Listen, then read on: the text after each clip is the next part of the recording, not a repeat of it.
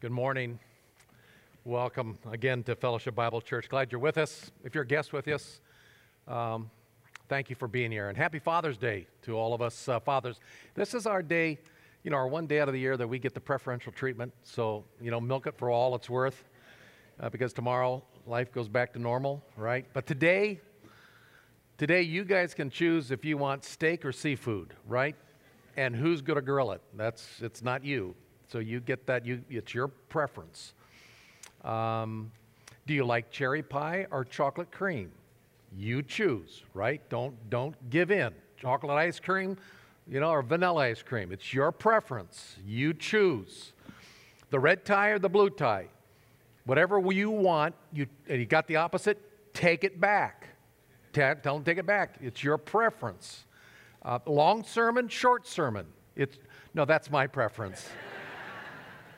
But preferential treatment is okay, except when it comes within the body of Christ. We have to be very careful if we show partiality within the body of Christ. We're stuck in Romans chapter 12, the section about how we are to love within the body of Christ, within the church. And last week I read a verse from chapter 12, verse 16, where it says, be of the same mind toward one another, and not be haughty in mind, but associate with the lowly. And do not be wise in your own estimation. True biblical, the real deal love doesn't think highly of oneself, and doesn't think lowly of others, and doesn't give that preferential treatment, doesn't show that partiality to other people. I want to unpack this verse a little bit more today. And let me start with a definition of partiality. It's something like this: showing unfair bias or giving preferential treatment to a person or a group of people at the expense of others, and all for selfish reasons or sinful reasons. Kind of the external criteria. I'll base whether I give you preferential treatment based on what I think about you, what I see about you, and it'll always benefit me in that preferential treatment. Now, if you think about this for a moment, the fallen sinful nature, just the propensity of sin, causes us to prefer people that look like me, act like me, that the closer people are to who I am, my social economic level, my educational level, the color of my skin or whatever it might be. The sinful heart causes us to gravitate to people who are more like myself. Conversely, the opposite can be true. That the more dissimilar a person is from me, then I may pull away from them, stiff-arm them. It's a sinister trap that we can fall into as human beings. And it comes in all shapes and sizes, this idea of preferential treatment, a biased judgment towards others based on those external criteria. It comes in all shapes and sizes. It was about 20 years ago when we were building this building, and we had hired one of those capital campaign firms, a very reputable organization, and we'd hired them to help us raise funds and do that kind of thing. But one of the key things of their program was you were to identify all the big givers of the church, and invite them to a special dinner, and then, kind of wine and dine people, and hit them with the big ask thing. And we said, well, that's not who we are. We don't do that kind of stuff. We don't even know who gives what. So we're not going to do that because that just seems wrong. And we were chastised because, well, you're not going to raise money that way. I mean, that's the keystone. That's what you do. Well, that's not what we do, we said, and so we didn't do it. And I think God honored that, and we were able to pay off this building. But it's kind of giving that preferential treatment to the big givers. Partiality comes in all shapes and sizes. I knew of a church back in my home state of Nebraska that there was a guy in the church who was involved in the local rescue mission. And he was doing a bang-up job because every Sunday it seems like he was bringing someone new from the rescue mission to the church. And they were sitting right there in the front row. And then the front 2 rows. And it started causing some issues in the congregation because, you see, these guys, some didn't even have a shower. And they were pretty kind of rough-looking and didn't have the proper public decorum, and there was some outbursts of amens and things like that, and inappropriately, and so some of the people came to the leadership in the church and said, hey, we can't have this. They're going to keep good people from coming to church. Preferential treatment. By the way, the church split. You could take a church youth group. It can happen all ages. You can have kids from that school not connecting with kids from that school, or homeschoolers kind of staying away from the public schoolers, and preferential treatment, showing partiality. A person of color may feel more uncomfortable in a predominantly white church. A white person may feel uncomfortable in a non-white church. It just unfortunately goes against the very character of God. We're told in Romans chapter 2, verse 11, for there is no partiality with God. You see, it runs contrary to the heart of God. The Apostle Peter found this out. In Acts chapter 10, verse 34, he said, truly understand that God shows no partiality, but in every nation, anyone who fears him and does what is right, it is acceptable to him. That was a big lesson for Peter because he had to learn that the hard way. He was a Jew. And in the early church, for decades, Jews wanted nothing to do with Gentiles, non-Jews. There was preferential treatment to fellow Jews, but boy, the Gentiles were subhuman. And yet Peter was told by God to go connect with this Roman centurion by the name of Cornelius. No, I could never do that, said Peter. And God says, oh, yes, you can. Gave him a swift kick in the you-know-what. And through a series of circumstances, Peter went and met with Cornelius. Cornelius and his family trusted Christ as their Savior. And Peter says, oh, boy, I guess you're right. God does not show partiality. He's an impartial God. It's an attitude that is to carry over to God's people. Like the Apostle Paul. Shortly after Paul got converted to Christ, he had a meeting in Jerusalem with some of the big muckamucks of the church, Peter, James, John, and it was his first meeting with these people. And he said this in Galatians chapter 2, but from those who were of high reputation, what they were makes no difference to me, for God shows no partiality, but those of reputation contributed nothing to me. And what Paul is simply saying is, I went up to Jerusalem and met with the reputed pillars of the church, but what they were makes no difference to me because it makes no difference to God. God doesn't show partiality. Now, that just a clarification, that doesn't mean we don't make distinctions and aren't called as believers to make distinctions within the body of Christ. You have someone who might be a believer in the body of Christ who is in sin.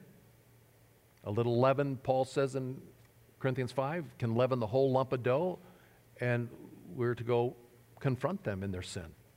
It's making a distinction. The Bible says believers are not to be unequally yoked with unbelievers. You got to make a distinction there.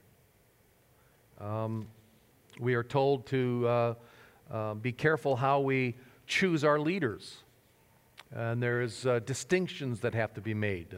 And the roles within a church and within a home, you make distinctions. But what Paul is concerned with in Romans 12, verse 16, of not thinking too highly of oneself, that real, genuine, unhypocritical love, the real deal love, associates with those who are lowly, who aren't quite like you.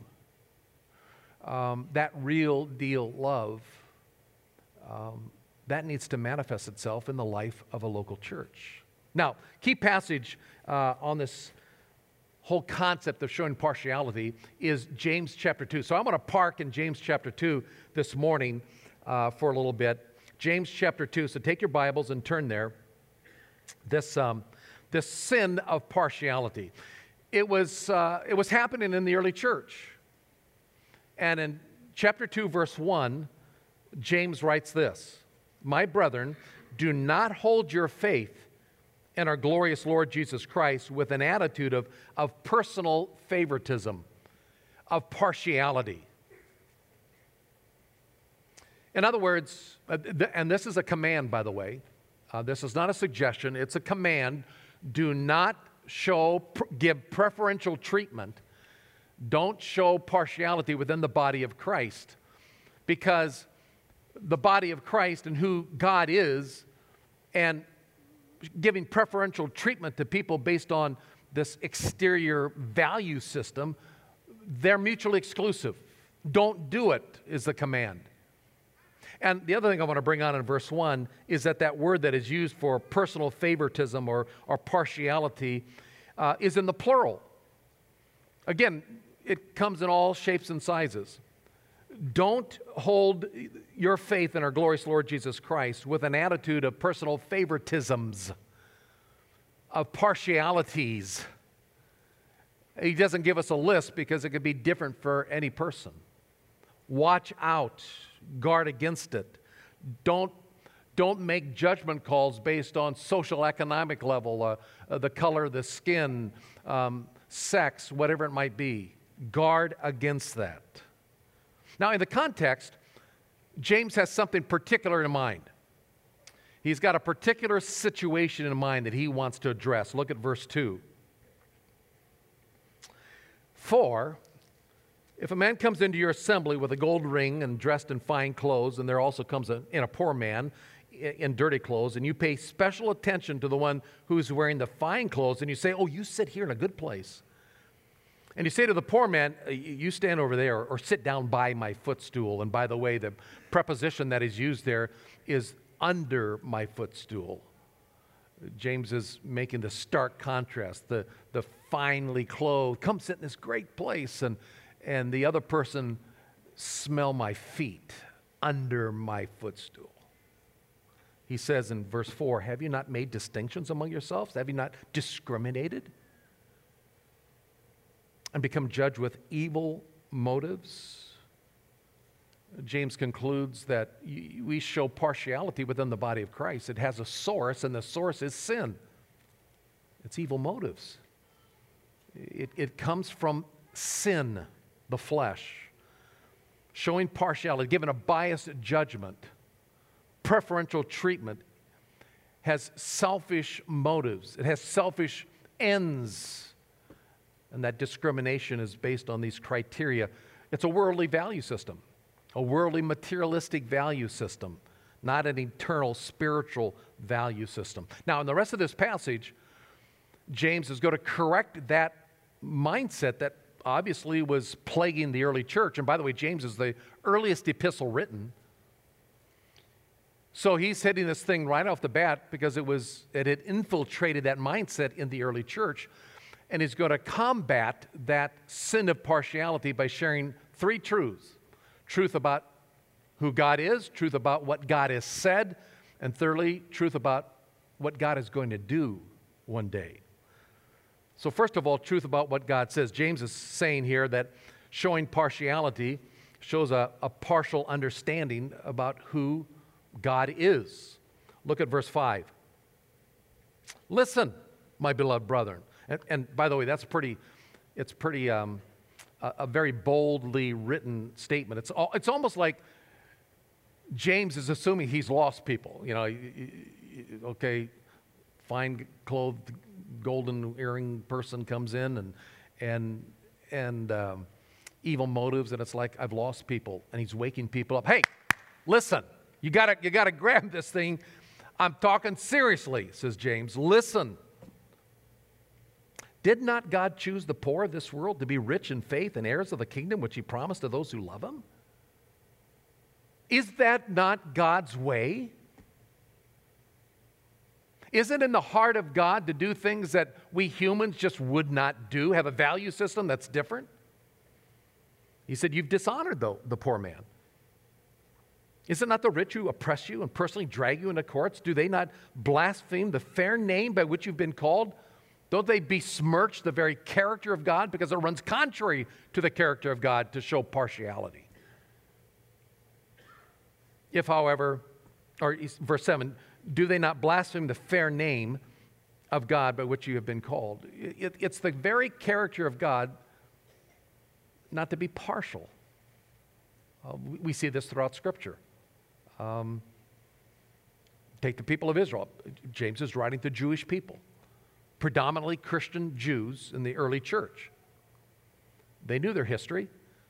This group of slaves that came out of Egypt, God chose them. Deuteronomy chapter 7, verse 7. The Lord did not set his love on you, nor choose you, because you were more numbered than any of the peoples, for you were the fewest. You were the less of all the peoples. I mean, come on, God, wouldn't you kind of done better by choosing the Egyptians? They were most powerful. That'd be kind of in keeping with who you are, the great powerful God. But you chose the Jews of all people. Well, it's in the heart of God. Remember the story of Ruth? A widowed foreigner in stark, abject poverty? And yet she's in the lineage of the Messiah. David? No one would have chose David. Samuel comes to anoint the next king, goes to Jesse. Hey, where are your sons? And he marches them out, from the tallest and strongest and handsomest. And you kind of, well, no, none of these will do. Don't you have another son? Well, yeah, just little David. He's out with the sheep, Well, bring him here. He gets anointed because Samuel said, you see, God doesn't look on the outward appearance. He looks on the heart. God has a different value system. It's not based on externals. It's not some biased preferential treatment towards people that'll make him look good. Paul tells us that in 1 Corinthians chapter 1. He said, consider your calling, brethren. There weren't many wise according to the flesh, not many mighty, not many noble, but God has chosen the foolish things of the world to shame the wise. God has chosen the weak things of the world to shame the things which are strong, the base things of the world, and the despised God has chosen, the things that are not, so that he can nullify the things that are. Why? So that we don't boast in man. We boast in God. Fact of the matter is, there's not a person in this room that I would have chosen to be a part of my forever family. You wouldn't have chosen me. But that's what God does. If you know Jesus Christ as your personal Savior, it's not because of some merit, some wonderful thing that we can offer God, like, oh man, I want him in my family, Like the kid who's, trying to get his baseball team together during recess. Hey, I want Billy Bob, he can hit it out of the park. God has a different value system. Take Jesus. No respecter of persons with Jesus, to the chagrin of the religious leaders of the day, right, who walked about in their fine clothes and all their, fancy and strutted about in their spirituality. Matthew 22, verse 16, one of his enemies actually said, boy, you aren't swayed by men, are you? Because you pay no attention to who they are. No, you see, he favored the widow who gave her mite, her last coin, over the pompous Pharisee who gave his bundle of wealth. You could take a boisterous fisherman by the name of Simon that just would annoy everything out of you. And he saw in him a rock upon which he would build his church. He would take a despised tax gatherer, but he saw in Matthew someone who would write one of the 4 Gospels and be one of his disciples. The disciples were amazed to see Jesus one day talking to the woman at the well in Sychar. By the way, if you watch The Chosen, that series about Jesus, I think that's the last one in the first year of the Chosen series, and it'll bring tears to your eyes as Jesus encounters this woman that no one else would want to encounter, certainly not his disciples. A Samaritan woman who was a woman of ill repute, But God has a different value system. And he engages her, and he saw her need, and he saw her as an evangelist to her city, who went back and said, come see a man who told me everything about me. James tells us in verse 5 of chapter 2, God has chosen the poor of this world to be rich in faith. It's a sad fact, isn't it, that oftentimes the more we have, the less we find ourselves trusting God because we don't need to. We can take care of things.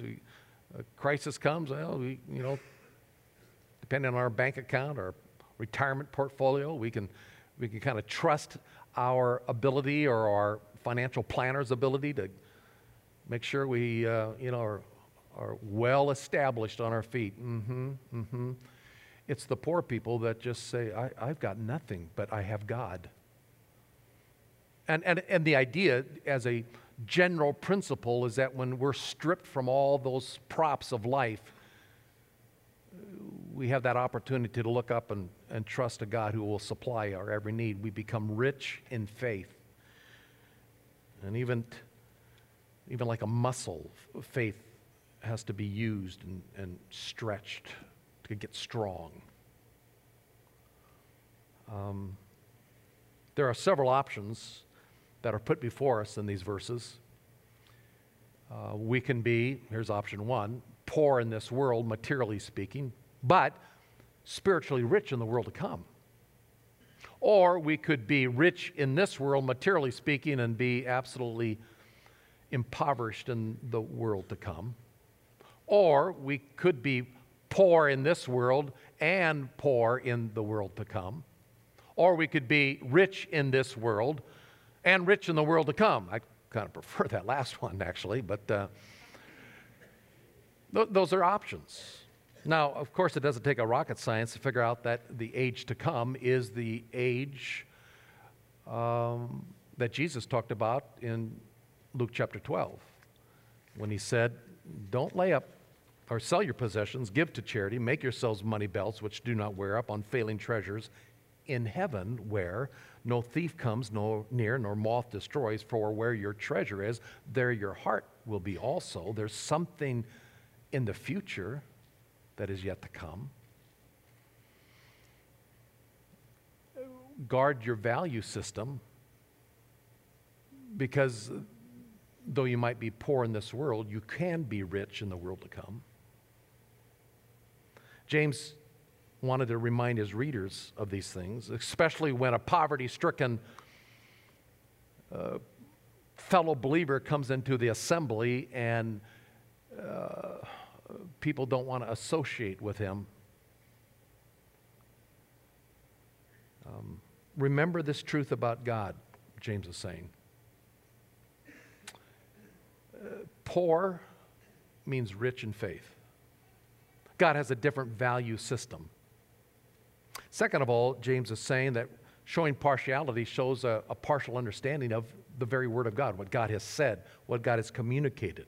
Look at verse 8. If, however, you are fulfilling the royal law according to the Scripture, you shall love your neighbor as yourself, you're doing well. But if you show partiality, you're committing sin and are convicted by the law as a transgressor. And it explains, verse 10, for whoever keeps the whole law and yet offends in one point, stumbles in one point, he's become guilty of it all. It's a package deal. It says do not commit adultery. It also says do not commit murder. Now, if you do commit adultery, but you don't commit murder, or you don't commit adultery and you do commit murder, well, you've broken the law. It's a package deal. He's talking about the Ten Commandments. Now, again, he's writing predominantly to Jewish Christians in that first century early church. They understood the law. The first 4 commandments had to do with man's relationship with God, the vertical laws. The next 6 commandments have to do with man's horizontal relationships with fellow man. But you break one law, you've broken it all. You show partiality, you're not loving. You're not loving one another. Jesus said the whole law can be summarized in those 2 commandments. Love God and love others. You show partiality, you're not loving unhypocritically. You're not You're not loving with the real, genuine, real deal love. And it's like you have broken all the laws. How we treat one another is crucial, says James. It's the royal law, he says. It's the royal law of love. It's the heart of God. And you show partiality, it shows you've got a hypocritical love, a tainted love. Because the entire law is summed up in that one word, love. Thirdly, finally, James says that if you show partiality, it shows that you've got a partial understanding of what God is going to do one day. It's a partial understanding of the future, of what's going to happen, what God's plan is. You see, James is saying judgment day is coming. Look at verse 12. So speak and so act, live your life in such a way as those who are to be judged by the law of liberty. For judgment will be merciless to the one who has shown no mercy. Mercy triumphs over judgment. Judgment day is coming. Every born-again Christian needs to be aware that there is a day of judgment that awaits us. Now, it has nothing to do with our entrance into heaven. That's a free gift, right? We don't get to heaven based on how we live our lives. It's called grace, unmerited favor. God's not going to be, at the end of our life, pull out his big scales and he's going to weigh our good works against our bad works to determine if we're going to enter heaven. That is settled the moment we put our trust in Christ. God so loved the world, he gave his only begotten Son, that whoever believes in him, puts their faith in him, and at that moment of faith, we're transferred out of the kingdom of darkness into the kingdom of the beloved Son. In that moment of faith. But James is not talking about how to get into heaven. He's talking about a day of judgment where every one of us as believers in Jesus Christ, as sure as we're sitting here this morning, every one of us are going to stand before what's called the judgment seat of Christ. You may understand it or have heard of it as the Bema seat of Christ. I'm not going to take time to unpack that, but 2 Corinthians is a verse that says we must all appear before the judgment seat of Christ so that each one may be recompensed for his deeds in the body according to what he's done, whether good or bad. There's going to be an accounting. Not to enter kingdom, listen, but how we're going to serve in the coming kingdom. Not to enter heaven, but how we're going to serve in heaven. It's an amazing thought. We teach this here. This is one of our core teachings at Fellowship over the years. We live right now in this little speck of sand, right, called now. I mean, our life, 80, 90 years, if God gives us strength. It's a speck of sand in the ocean of eternity, of all the sands of eternity. We're right now living in just a little speck of sand called right now. But it is eternally important how we're living in this speck of sand. Because how we're living now impacts all of eternity to come in how we're going to serve the Master and the King. We stand and go to give an account of how we have lived in this law of liberty, he says. We're going to be judged by the law of liberty, by the law of grace. He saved us freely by his grace. He empowers us freely by his grace. He says, I want you to live a life of genuine, real deal, unhypocritical love so that the world will see a difference, that my name will be glorified. I'm calling you out of the depths of your sin and depravity. I'm going to make you my own children. I'm going to place upon you my eternal presence through my Spirit. I'm going to empower you to live a godly life for my glory, but you got to appropriate it. It's the law of liberty. We've been set free from our sin to serve a new king. And to the degree that we appropriate that grace and live in light of that on this speck of sand called now, folks, it's got eternal consequences. eternal consequences. It will determine how we're going to live for Him. Go back to verse 5. Listen, my beloved brethren. Did not God choose the poor of this world to be rich in faith and heirs of the kingdom, which He promised to those who love Him? Heirs of the kingdom to those who love Him. Everyone's going to enter the kingdom.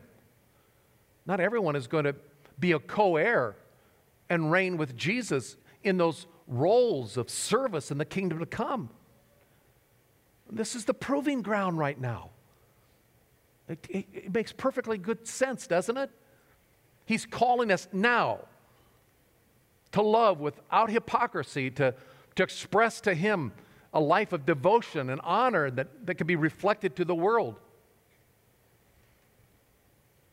And when we draw upon that faith and our faith grows and we find that Jesus is reduplicating Himself in our life and we're living out in compelling ways, we will stand before that judgment seat and He would say, "Well done, good and faithful servant." Co-rulers with Christ, heirs of the kingdom. But as we close, I passed over a little phrase in verse 1 that I want to go back to, and I think it's the key. I think it's crucial. Back in verse 1, as James began this paragraph, he said, "My brethren, do not hold your faith in our glorious Lord Jesus Christ with an attitude of personal favoritism." That's the New American Standard Version. If you've got a New King James Version or an English Standard Version, I really prefer that translation in this verse because it says something more to the effect, "My brethren, do not hold the faith of our Lord Jesus Christ, of the Lord of glory, with partiality." The Lord of glory. That word glory has an article in front of it. The glory. In fact, if you've got the New King James Version or the English Standard Version, the second Lord isn't even in there. What James is saying is, my brethren, don't hold your faith in our Lord Jesus Christ, the glory, with personal favoritism. The glory.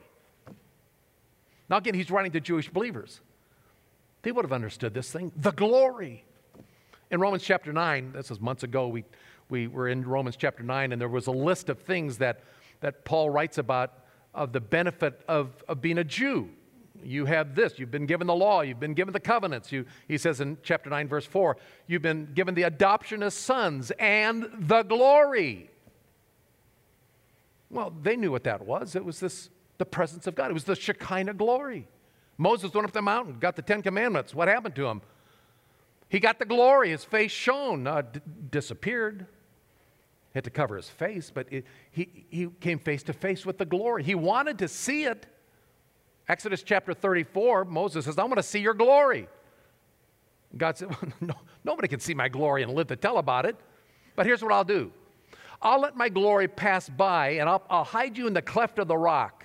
And I'll pass by, and you can see the backside of the glory. You can get just a little bit of the trail end of the glory, and that's what happened. Moses is hidden in the cleft of the rock, and the glory of God, the very summation of all the essence of God. And as that glory passed by, the words were no doubt shouted out. The Lord, Jehovah God, full of mercy, compassion, loving kindness. A summation of all that God is passed by. And Moses saw a glimpse, the brilliance of that full essence of who God was. And James is simply saying, don't hold your faith in our Lord Jesus. The glory. That's who Jesus is. He's the glory. There's no one like Him. He's the essence of all that God is. And when we lose sight of that, how easy it can become to make valuations of people based on their social status, the color of their skin, their educational level, and treat with biased judgment within the body of Christ. Why? Because we've lost sight of the glory. That's where it begins. Folks, that's where our day needs to begin. We are nothing but beloved by the glory. He's the sum total of all that there is that is glorious. And as we look to Him, we understand the glory more and more, increasingly every day. How we view one another, how we treat one another, gets in line with the heart of God.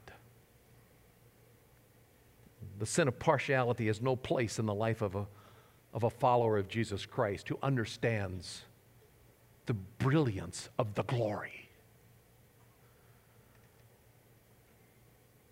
If we forget it, we're going to be too easily swayed by human glory. That's where it begins.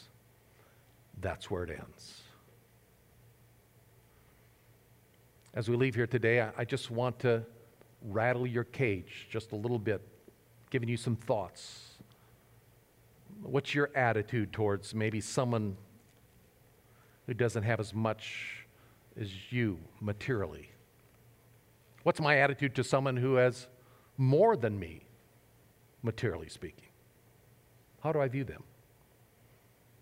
What's my attitude to someone who has more education than I do? What's my attitude to someone that has a lot more education than I do? Any preferential treatment given in my mind and my heart? What about those who have a more prestigious position, the celebrity status? Ooh, I got their autograph. Or someone who has less prestigious position within the body of Christ.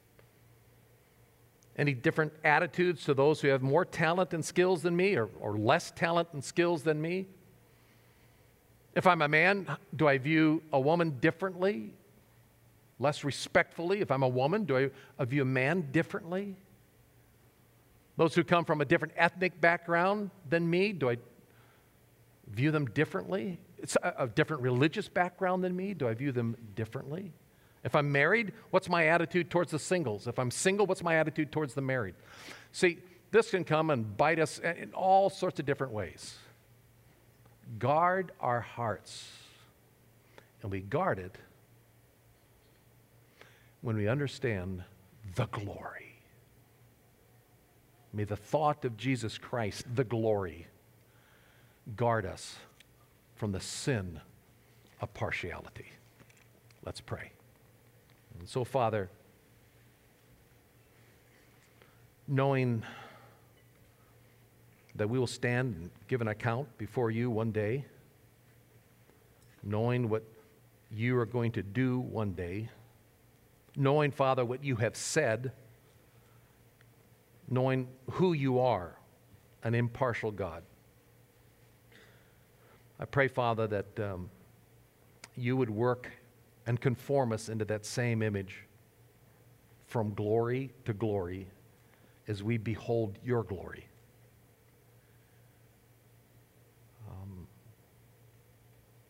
May we be sensitive, Father, to your Holy Spirit, so that when we interact with those within this body or fellow believers elsewhere, or just even in our society, we will do so with the pure, untainted love of Jesus, the glory, and reflect that love in a way that honors you. I pray this in Jesus' name. Amen.